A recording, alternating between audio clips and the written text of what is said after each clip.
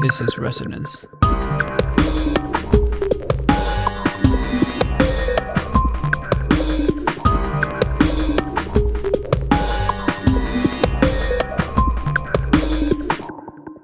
I'm the real ambassador. It is evident I was sent by government to take your place. All I do is play the blues and meet the people face to face. I'll explain and make it plain. I represent the human race and don't pretend no more. Who's the real ambassador? Certain facts we can't ignore. Hello, everyone, and welcome to the third episode of Resonance, a music and sound diplomacy podcast that explores the history and cultural significance of musical exchange across the globe. The series seeks to highlight the impact and potential of music diplomacy initiatives at the state and non-state levels, and to strengthen the case for music as an important tool of cross-cultural communication in the arsenal of public diplomacy. Only differences will be in personality. That's what I stand for. Who's the real ambassador? Yes, the real. Playing in the background is American trumpeter and singer Louis Armstrong, performing The Real Ambassador. The song is part of a jazz musical based on Satchmo's time as a jazz ambassador abroad, representing the United States. The soundtrack to the musical, which represents themes like the civil rights movement and America's position during the Cold War, captures the complicated politics of the State Department during the 50s and 60s. The Real Ambassador sets the tone for today's discussion with Professor Nicholas J. Cull, Director of the Master's Program in Public Diplomacy at USC, and a scholar well-versed on the subject of music diplomacy and propaganda efforts during the Cold War era. Welcome to the program, Professor. Thanks for having me, Jose. Professor, you're a historian of U.S. music diplomacy initiatives throughout the 20th century. Not too long ago, you were also featured in a PBS film, The Jazz Ambassadors, where you discussed jazz diplomacy during the Cold War period. Yeah. Could you tell us what the context for these jazz diplomacy efforts were at the time, and what was the impact that U.S. jazz diplomacy had around the world? Well, I think as in so many international fields, you've got two kinds of explanation. You've got the push explanation and you've got the pull explanation. And by this, what I mean is that the U.S. government was looking for ways to appeal to international audiences, and it came to understand that American music was a particularly potent element in American culture that could be pleasing to international audiences, and that through facilitating the export of American popular culture, people would look more warmly on the United States. The flip side of this, the pull side, is that there were audiences all over the world who'd come to recognize the value in American popular music really from the 1880s, 1890s onwards. And they had an ongoing demand for American musical content. And you could see this even in Eastern Europe and in the Soviet Union. You had subcultures who looked to jazz, who looked to other American musical forms as something important, something they loved, something they identified with, and they were hungry for content. So it made sense for Voice of America to include jazz in its international radio output, and it made sense, when possible, for the State Department and the United States Information Agency to send jazz musicians on tours to engage foreign audiences. But what's really interesting is that jazz diplomacy in the Cold War, it didn't just feed an existing demand for jazz, it also tried to shape it by picking particular kinds of jazz musicians. So the State Department would favor an integrated ensemble, right, to show that in some way jazz was not just an African-American art form, but was something that could be used to bring people together, and that the United States was able to get over its racial differences, and maybe jazz was one of the forums in which you could see a white respect for African-American culture and an integrated approach. There's even an argument that jazz was presented as a kind of an analog to democracy, That in democracy, you see strong levels of improvisation once the rules have been agreed. And you also have to have a society in which people listen to each other. Now, a jazz ensemble operates in exactly that way. Right. So maybe jazz was, in its time, the perfect cultural form to promote the interests of the United States of America. So would you say that the audiences abroad were already familiar with jazz by the time the jazz diplomats went, or they... For sure. Yeah. I know, my experience is they might not have seen them live, but they knew that they were important. And but I think it's we have to differentiate between the kind of reception you had for Louis Armstrong in Eastern Europe and in with those audiences and the audiences in Africa, where he was seen as being a son of Africa returning home, and I think for him it was a very, very moving to be. His commercial tour of Ghana was a tremendous moment for him. His latest State Department tours of Egypt, and Right. this is part of his own personal awakening as an international person. And I think that by the time he gets to the 60s and he does this.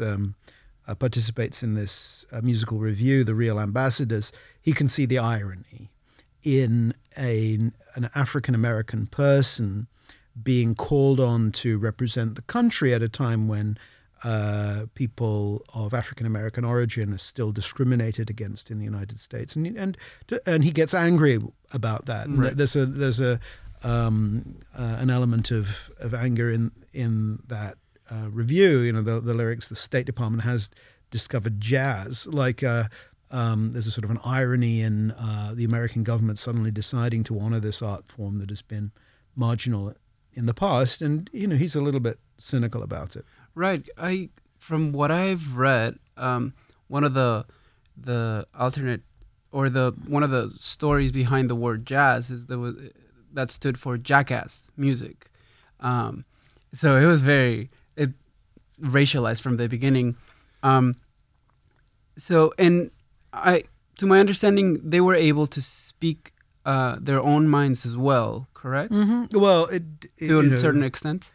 But this then gets onto the question as to what were the logistics of the tours, to what extent were jazz musicians allowed to express themselves politically, and it varies from in different times and different places.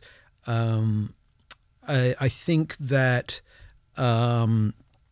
some of the really important communication is just their being there. The most dramatic example of jazz diplomacy would be the visit of Dizzy Gillespie to Greece, Mm-hmm. where quite literally students who are rioting one day in an anti-American riot are listening to him at a sort of at a concert the next day, and it is almost like a kind of a miracle cure for anti-Americanism to hear Dizzy. But what impresses me with the jazz ambassadors is their interest in learning from the places that they travel to, and particularly with Dizzy Gillespie, that in his music is not the same as a result of his having visited Mediterranean and Latin America, and that's the greatest compliment that he could possibly give to his audiences, is to pick out the musicians from those countries to play with, to jam with, and then for his own music to reflect his exposure to their culture, that this great man is changed by having been in their country and played with their musicians. So, an album like Nights in Tunisia, I think is a really, it's more significant than Dizzy going to these places, was Dizzy Gillespie being influenced by these places and opening jazz to a broader cross-cultural conversation. If he'd have been unchanged, or where you see people who just play their music unchanged, they don't listen, they don't communicate, they just sort of drop it in a hermetically sealed parcel on an audience, I think that's less. I see that as a less effective mechanism of diplomacy. I agree. To me, listening it's a crucial part of musical engagement, and listening is crucial to public diplomacy. That's right. And listening to cultures and listening to the world opinion. Yeah, what we hear when we listen is not always good. It's important to listen, but it doesn't mean you're going to hear things that you like. Right. But maybe that's why you need to listen in the first place, because you can bet if you don't listen, things are going to get worse. Totally. And speaking of listening, I have a track here. I don't know if you're familiar with Salah Ragab and the Cairo Jazz Band. The Cairo Jazz Band is the product of... it's basically the product of jazz diplomacy in the 60s. It was started by a drummer and multi-instrumentalist, Salah Ragab, and he became a central figure of jazz in the Middle East. And in '68, he founded the Cairo Jazz Band. And there's a quote of him saying that in '61, Louis Armstrong charged the Egyptians with his trumpet in Cairo. Mm-hmm. And you can hear the jazz influence in his music. Let me play you a little bit. Thanks.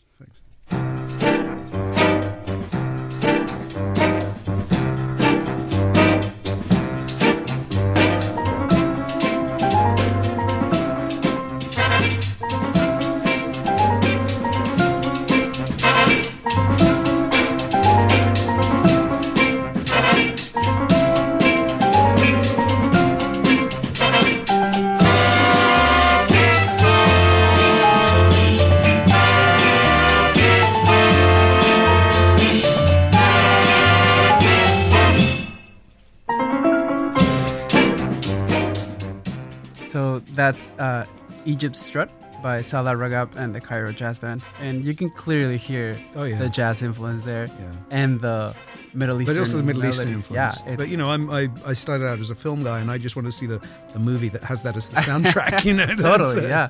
No, and that's something really, really cool about movies, that you get exposed, especially international movies, or I guess more independent movies of people that have a broader appreciation for music. You can get introduced to some really interesting music out there. Yeah. For sure. Professor, let's move on. So, as a scholar of music diplomacy and propaganda, I'm sure you've encountered instances in history where there is a fine line between one or the other. In regards to music diplomacy, can you think of initiatives in which music was clearly used as a tool of propaganda? Well, the one that springs to mind, and the one that I would use to dispute the idea that jazz has necessarily a liberalizing effect, is the use of jazz bands by the Nazis during World War II. And we have this strange case of the ensemble called Charlie and his Orchestra, who would broadcast parodies of the latest hits with funny lyrics. And they use these to demoralize radio listeners in Britain, in the at sea, Americans at sea, and anybody else who could pick up the shortwave signals. The prisoners of war, prisoners of war got these songs on 78, and I think that in some ways those songs should challenge those of us who are historians to think, well, sometimes this is an idiom, and it can be used for good or for ill, and we shouldn't be complacent about the power of music. Right. I think I have one of Charlie and his orchestra's songs. Great. This one is called "Let's Go Bombing." Actually. Let's go bombing. Oh, let's go bombing. Like United Nations airmen do. In the night when peaceful citizens are sleeping. Far from any gunfire we are keeping. This is probably the most radio safe song that I found by them, honestly. Yes.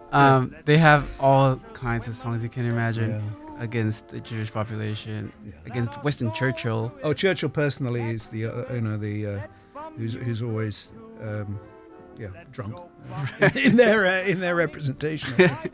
And I was reading a little bit about music under Nazi occupation, and I was reading about the Reich Music Chamber. So they were in charge of filtering what was good German music and what was not. No, that's sure, absolutely, and trying to hold out degenerate influences was part of their philosophy of culture. But they understood that when they were trying to appeal to a foreign audience, they had to, they couldn't do that exclusively with Wagner, or putting funny words to a Richard Strauss song cycle. That wasn't going to work. But they had to work with these international idioms to secure an audience.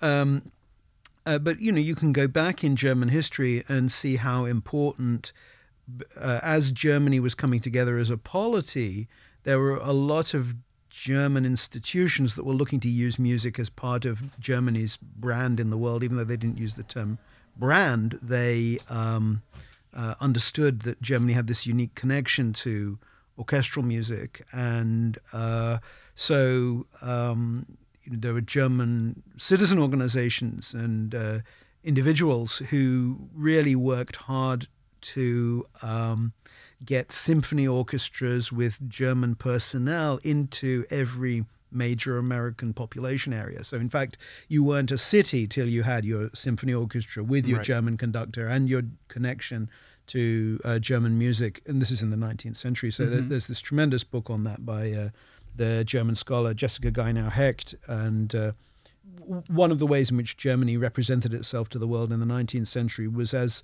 this musical culture.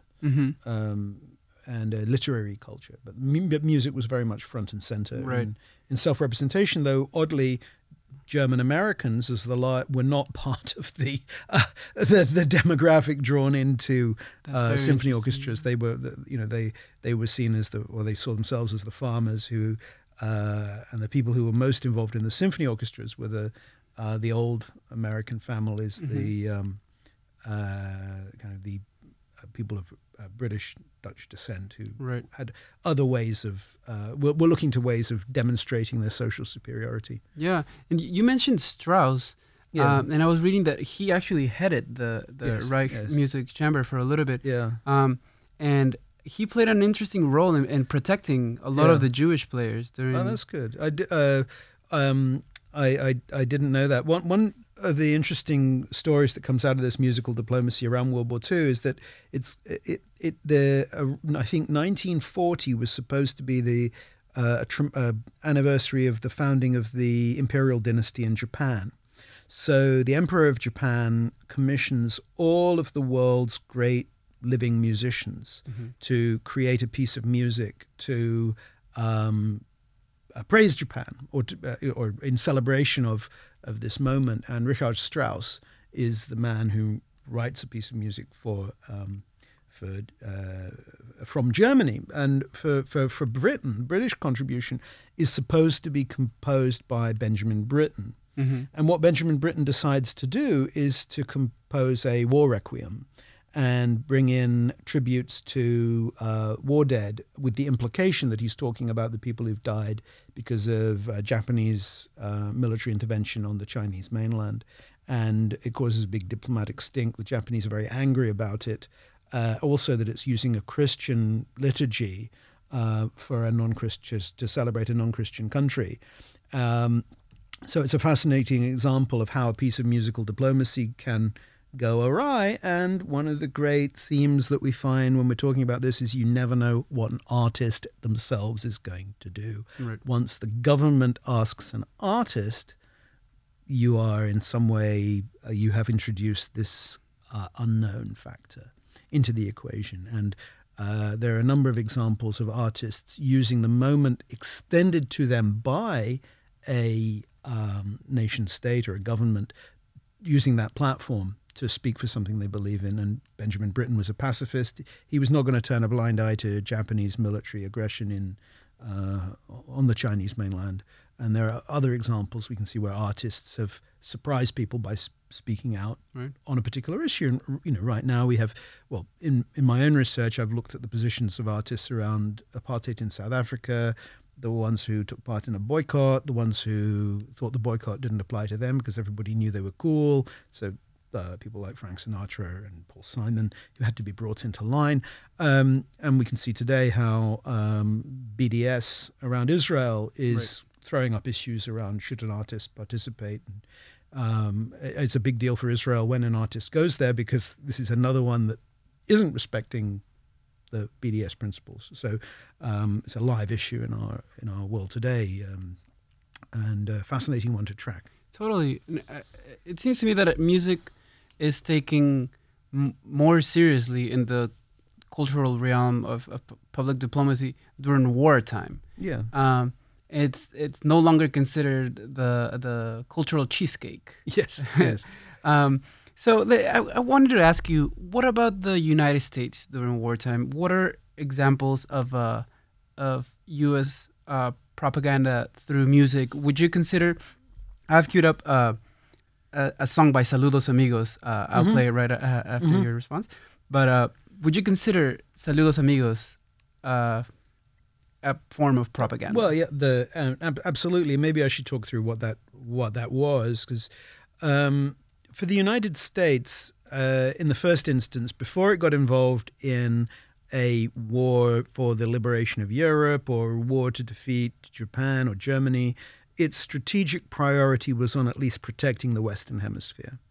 And the United States government understood that one mechanism for strengthening that hemisphere defense, as it was called, was to promote exchange and understanding. And they understood, I think quite insightfully, that it wasn't just necessary for the Latin American countries to understand the United States, but for the United States to understand Latin America. And that meant, for example, combating American ignorance or United States ignorance of things Latin. So they sent down cultural ambassadors to collect stories about Latin America, bring them back to the United States. There was listening. Yeah, there was listening. That's right. There was listening. Now, the people that they send down are maybe not the world's greatest listeners. So for the film, two of the greats of that moment, Orson Welles went to Brazil. Disney did a sort of a four-country tour of Latin America, because he's in, well, he does the Southern Cone. So he's in Argentina, he's in Brazil, he's in Chile. Does he go to Paraguay? I can't remember. But he's sort of in that neighborhood, and he creates this film called Saludos Amigos, Hello Friends, and creates little characters to represent each of the countries of the Southern Cone. So the Brazilian character is this club-loving, was he a parrot? Yeah, parrot. Joe Jose Carioca. Oh, that's right. Yeah, for the Brazilians, it's Zé Carioca. Zé Carioca. Yeah, and then Goofy dresses as a gaucho for Argentina, and then the Chileans absolutely hate this little aeroplane that's sort of trying to deliver mail over the Andes and can't really get airborne. Right. So I think the Brazilians come out of this the best, and they have this amazing soundtrack, Aquarels of Brazil, which is remains a classic. Totally. Yeah, and just to add to that, this it's not only Aquarels of Brazil, it's also Tico Tico no Fuba, another common. They're called choro music. Choro is just popular Brazilian music, and it literally means sparrow in the cornmeal. And the context of this is part of the an animation where you see Jose Carioca just talking to Donald Duck and introducing him to Brazilian culture. He shows him the music, they do a little dancing, and then they end the scene with a shot of cachaça, which is like their moonshine. Yes, that's right. Okay, let's hear it really quick. As you Americans say, let's go see the town. Okay, so where do we go? Don't know. I will show you the land of the samba. Samba? What's samba? Ah, the samba.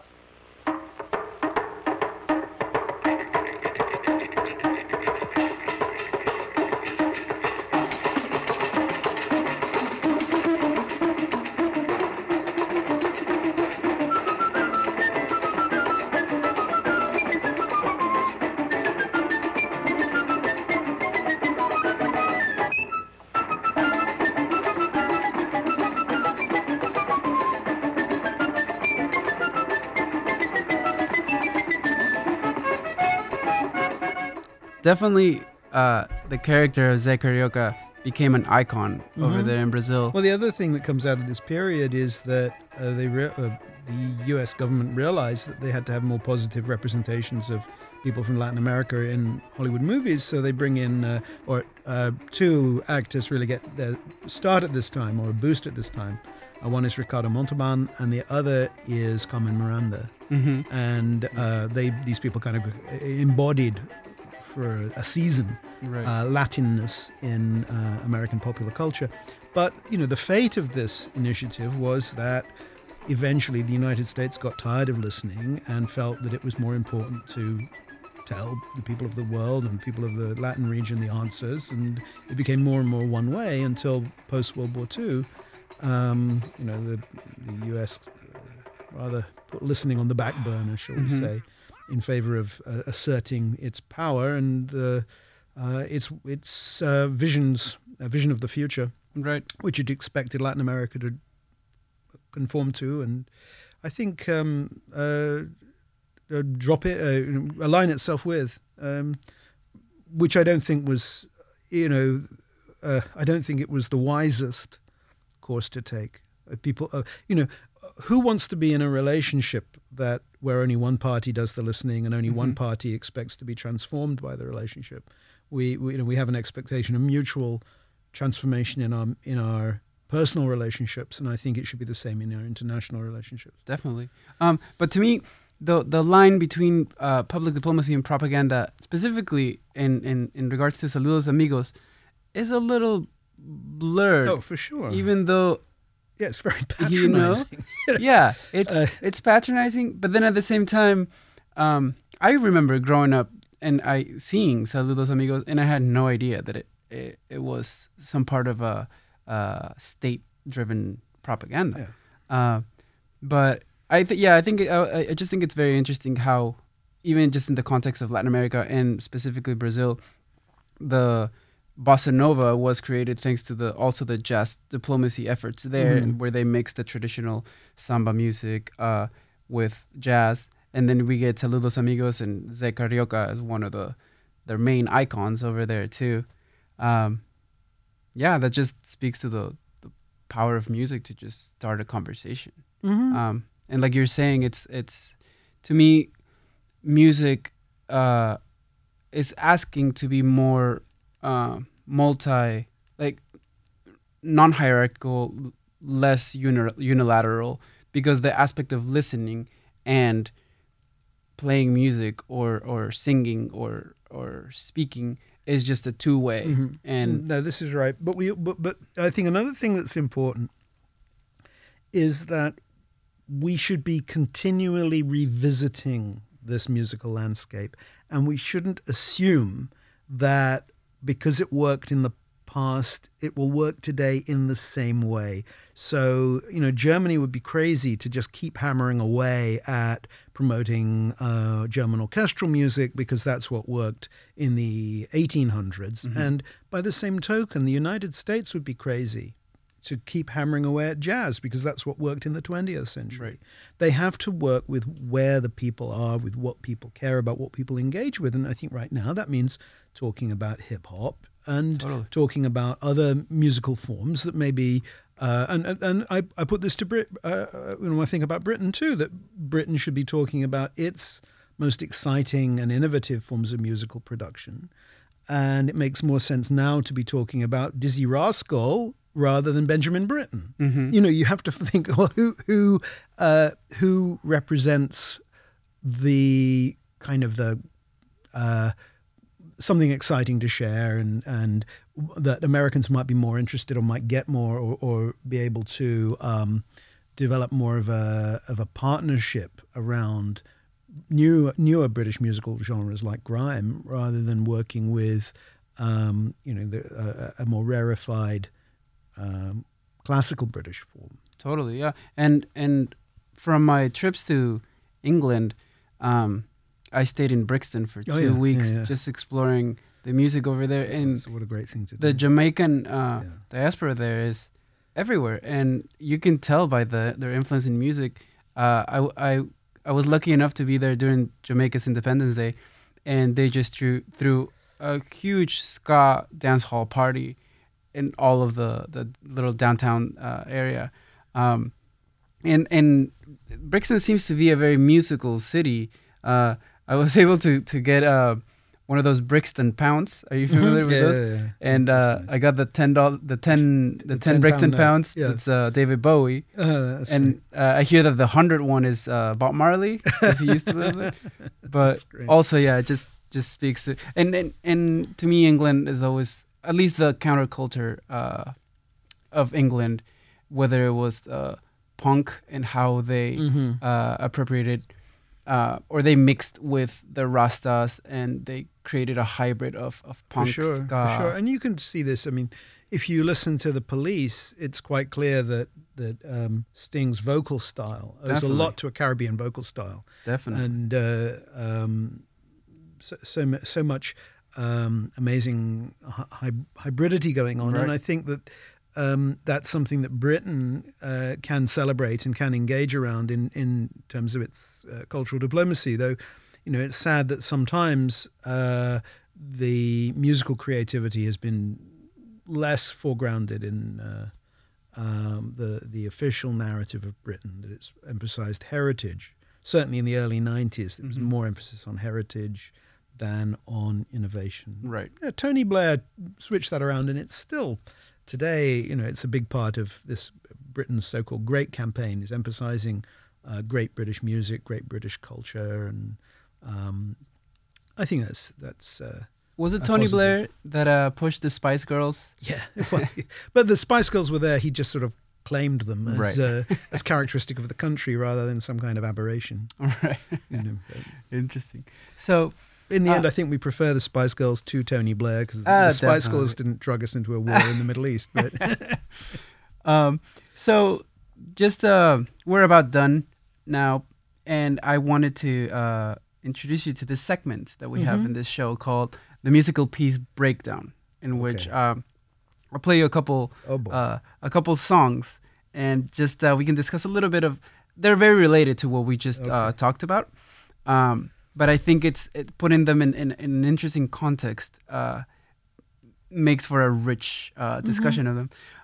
The first one is the song Manteca by Dizzy Gillespie, which we discussed, one of the jazz ambassadors, and Chano Pozo, who is an Afro-Cuban percussionist.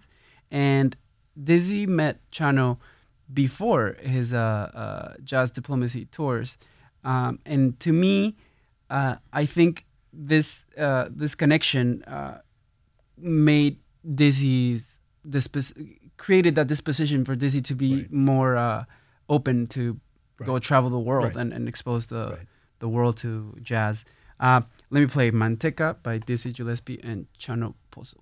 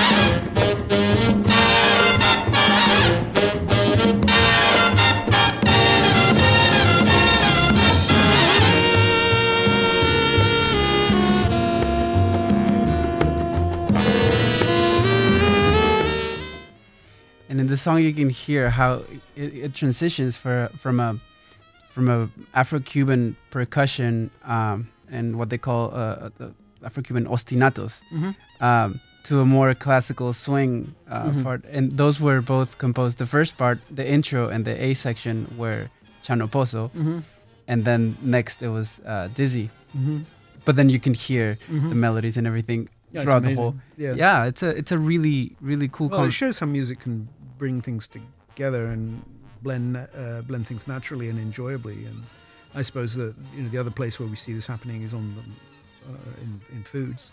Totally, yes. And you can see how a blend and a harmony and a kind of a confluence of influence can be realized.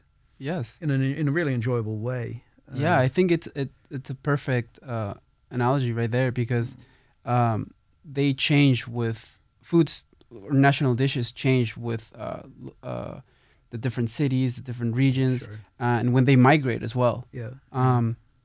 Right now, I'm very into this Peruvian Oh yeah, that's a great food, story. but here in LA, it's changing a little bit because the ingredients are changing, and then there's the Mexican influence to it. Yeah. So there's definitely analogies between. Well, the Peruvian plate is one of the great metaphors for cultural blending. Totally, yes. Over there in terms of music, And we have you've got Afro-Peruvian. you've got that Japanese component too. Yes, They're not going to let bad seafood get onto the Right. the plate, and that's something that's kind of interesting to me, because you don't hear a Japanese or Chinese influence in the music there. Yes, in the food, but not in the music. You have the Afro-Peruvian influence, and then you have the Amerindian, Amazonian, but not the Asian, even though it's such a huge element in the food. But so this song Manteca is considered to be the first tune rhythmically based on the Cuban clave, which is like the Cuban heartbeat for music, and the first one to become a jazz standard. And this song helped the development of jazz itself, of Latin jazz, and then of salsa with Celia Cruz. And to me, salsa it literally means, what does it mean? It's like it's the mixture of the spices, and that in on itself it's salsa is in Cuba, they don't like to call it salsa, they like to call it son. But in the States, it's salsa because it's not just the Afro-Cuban son, but it's jazz, and then it's the different rhythms that they utilize. And just to end it on another note, I have the following song. This is Django Reinhardt. Oh yeah. And this is his song Nuage, which means clouds in French. And this song kind of links to our discussion on World War II and how Paris was invaded by the Germans. And Django, even though he is Romani, and the Holocaust murdered, they say, between 200,000 and a million Romani populations, along with the Jewish populations. He was protected by the Germans because he was the musical representation of Paris. He was Parisian music.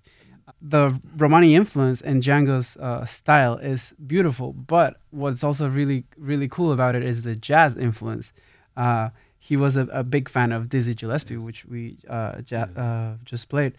And during the invasion of Paris, he was the main performer there, and the Marseillaise was banned. Oh, so it was banned. Yes, you've got the the Django Reinhardt's Marseillaise. Well, it's not his Marseillaise, but it's his version of an ode to the Marseillaise. Okay. So it's called Clouds. Yeah. And let's listen to it real quick.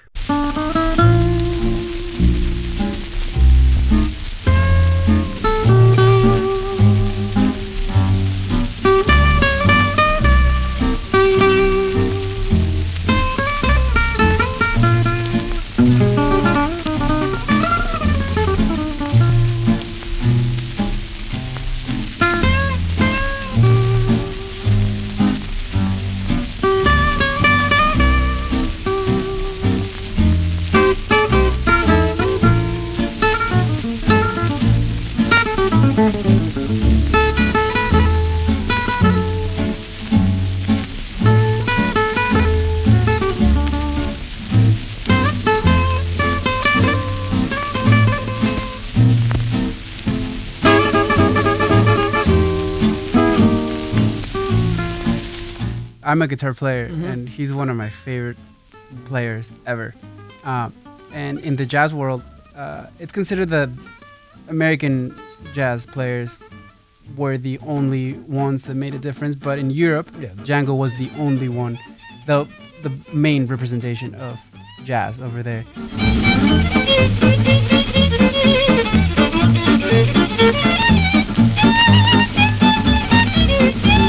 And like I was telling you, he mixes the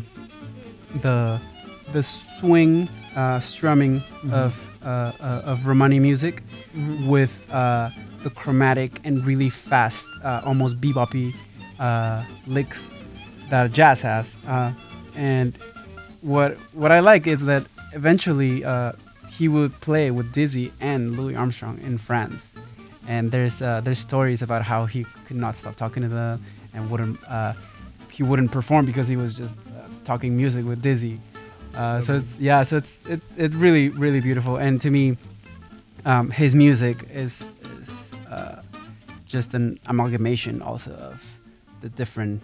But where this gets us, Jose, is to then, well, what is the role of government in all this? And to me, what a government has to understand that if it can enable, if it can facilitate this contact between musicians, right, then it's doing something really valuable for the world and promoting promoting our mutual understanding. And what could a government do? Well, the government of Ireland abolished income tax for poets. Maybe there's low-hanging fruit out there is for a government to say, okay, money earned from music is earned tax-free. Right. And I've actually, I proposed that to the Romanians. I said, why don't you, if you want to do something to promote the image of Romania, be the musicians, music is tax-free country. Right. And I know there's incentives in Brazil too, because Brazil it would be a good idea for somebody to do that. This is something that why not be music's home country? Why not be the country that facilitates bringing people together in this way? Totally. That but I think Brazil started to have some incentives, hasn't it? They had Gilberto Gil as when he was Minister of Culture. The Minister of Culture, and he was providing some incentives for music. Right. The cultural points. And totally. That system they had there. And then Cuba also. But when I visited Cuba last year, music was absolutely everywhere. They teach the tourists how to play the clave. And it's just that's just part of their culture. But also musicians are it's a state job to be a musician there. So that was interesting. But it will get a little boring because it was just the Buena Vista Social Club songs 100% of the time. Even though there's so much more music over there. So Professor, I want to thank you for your time discussing music diplomacy with us. This was very enriching. I wanted to ask you just one last question before we leave. Do you have any final thoughts on the importance that music has had in the field of diplomacy throughout history? What would you tell our future diplomats or just the people in Congress? Why is music important? I think that music is the greatest reason to listen. And to me, the central lesson of diplomacy is to listen. And you need, if you listen, you hear music, and it's the reward for listening. And in order to perform, you have to listen to your other performers. And so to me, music is this amazing metaphor and an instructive paradigm of how we approach others.